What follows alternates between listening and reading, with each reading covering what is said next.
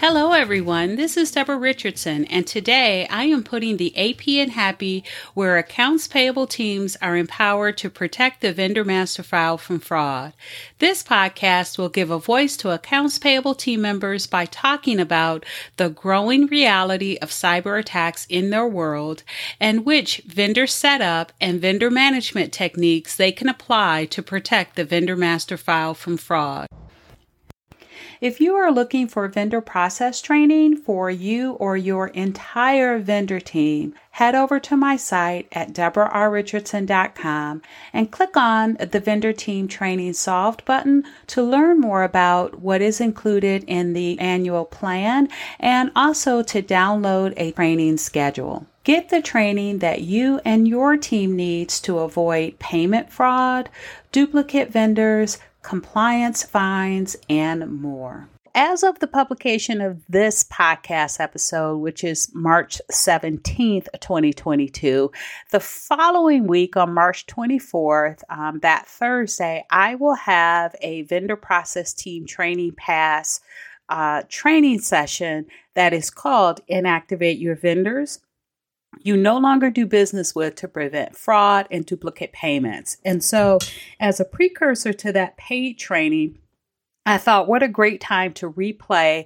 episode 153, where I talk about what is an inactive vendor. And if you are listening and are not a vendor process team training pass member, I do give one free complimentary session. So just email me at deborah@deborahrrichardson.com and I'll have that in the show notes, and I will email you a link so that you can attend.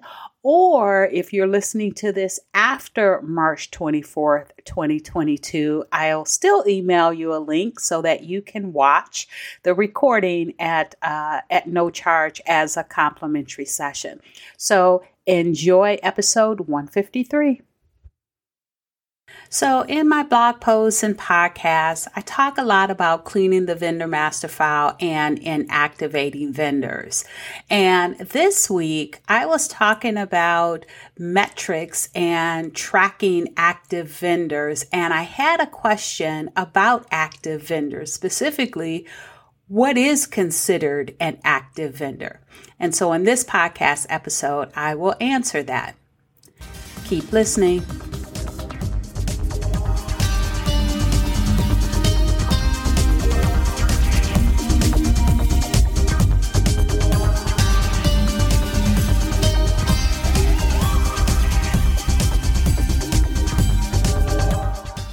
Welcome to episode 153.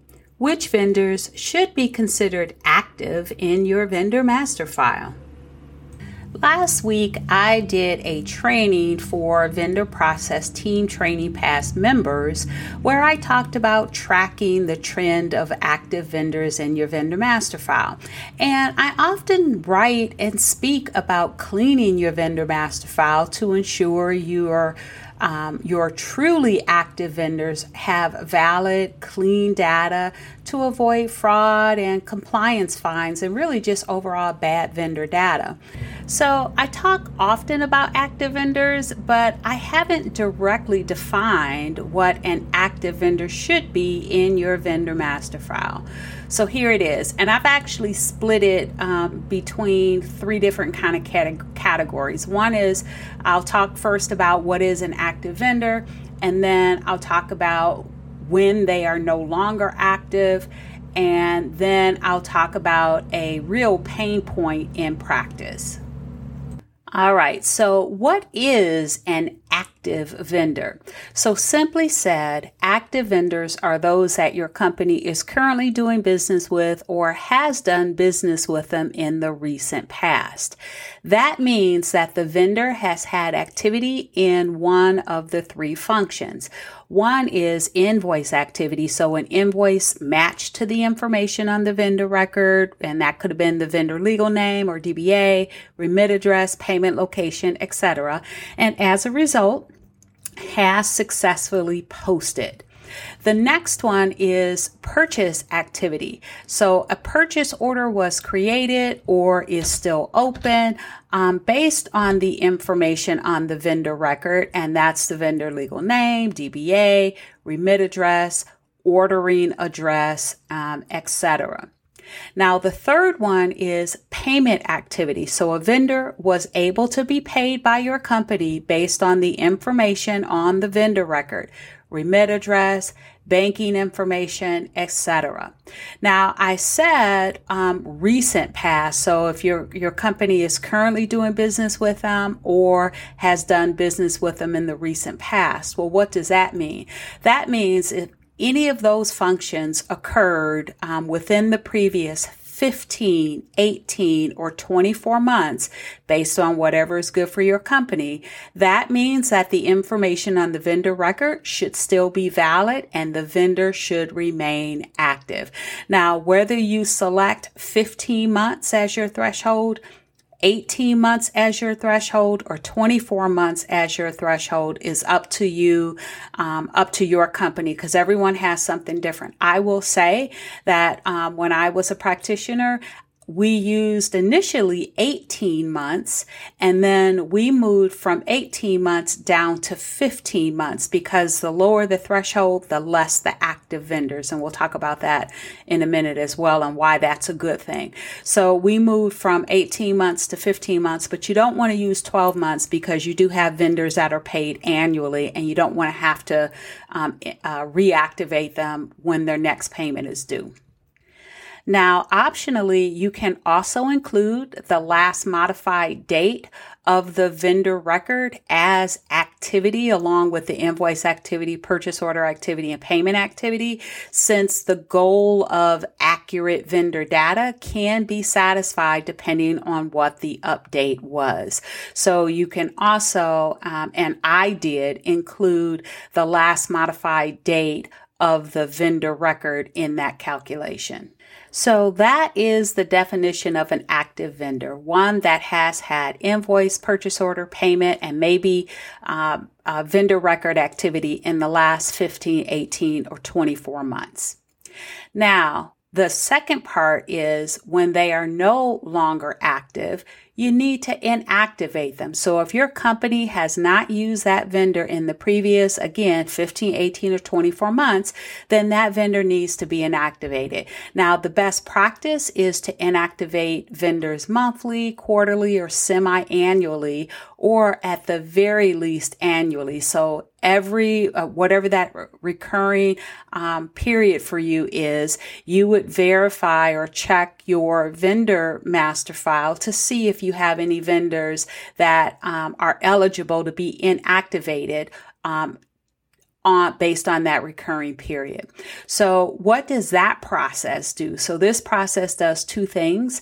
It keeps the vendor data up to date. So if your company has not done business with your vendor in 15, 18, or 24 months, then their information could have changed because there were no active invoices, POs, payments.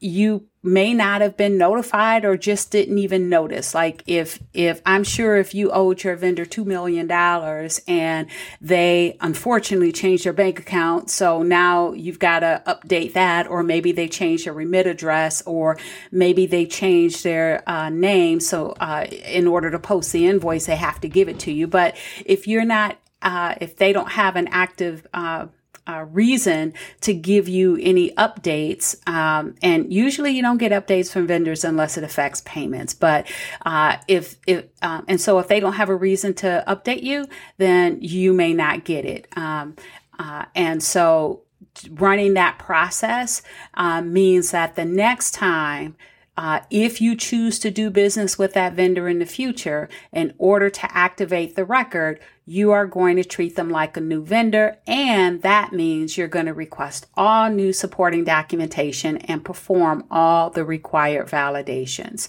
So if they haven't done business with you, in that monthly threshold, you're going to keep the vendor up to date by inactivating them. And if they want to do business with you in the future, you're going to collect all the valid, all the same supporting documentation you get from a new vendor. You're going to perform all the same validations, and thus you can reactivate that vendor with the confidence that the information is still up to date.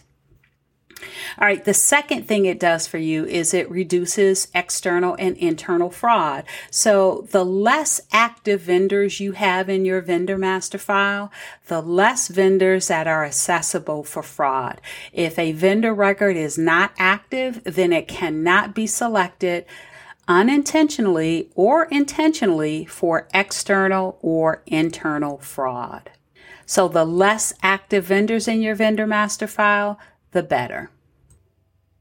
All right, so the third and final thing I want to talk about is pain points in practice. And I've really identified two, and I'm sure there's more. But the first one is the fact that you have to determine which vendor should be inactivated. That can be a manual process, depending on your accounting system or ERP. Many systems do not have a way to automatically review invoice activity, purchase order activity, payment activity, and then as a result of that, inactivate that vendor in your vendor master file in your accounting system or ERP. And for most, this process is an export of multiple reports, consolidation into a spreadsheet, adding some formulas, and then still reviewing that manually.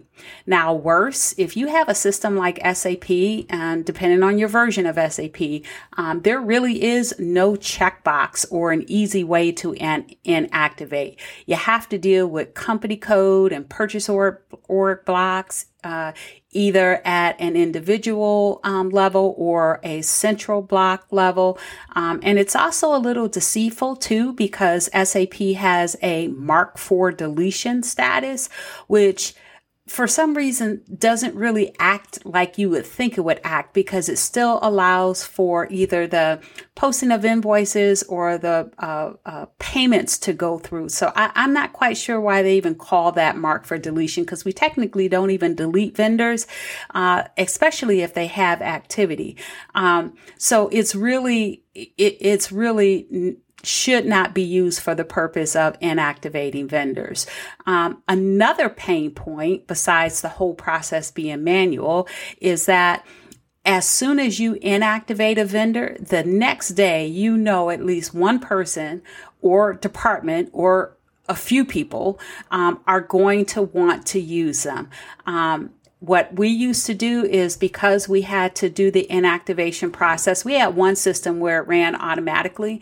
But we would have to trigger it. So we would trigger it on a Saturday, because when it ran, no one else could be in the system. And so we would do it on Saturday. And what we would have is we would have purchasing folks, internal team members going and looking up this vendor, seeing that it's active, getting the vendor record, right, the vendor ID, and then going in. So they would do that on Friday, and then they will come back on Monday to actually create the PO or to do something else with the vendor, and now it's inactive. So we would get those calls, we would get those emails, and what I would say is stand your ground.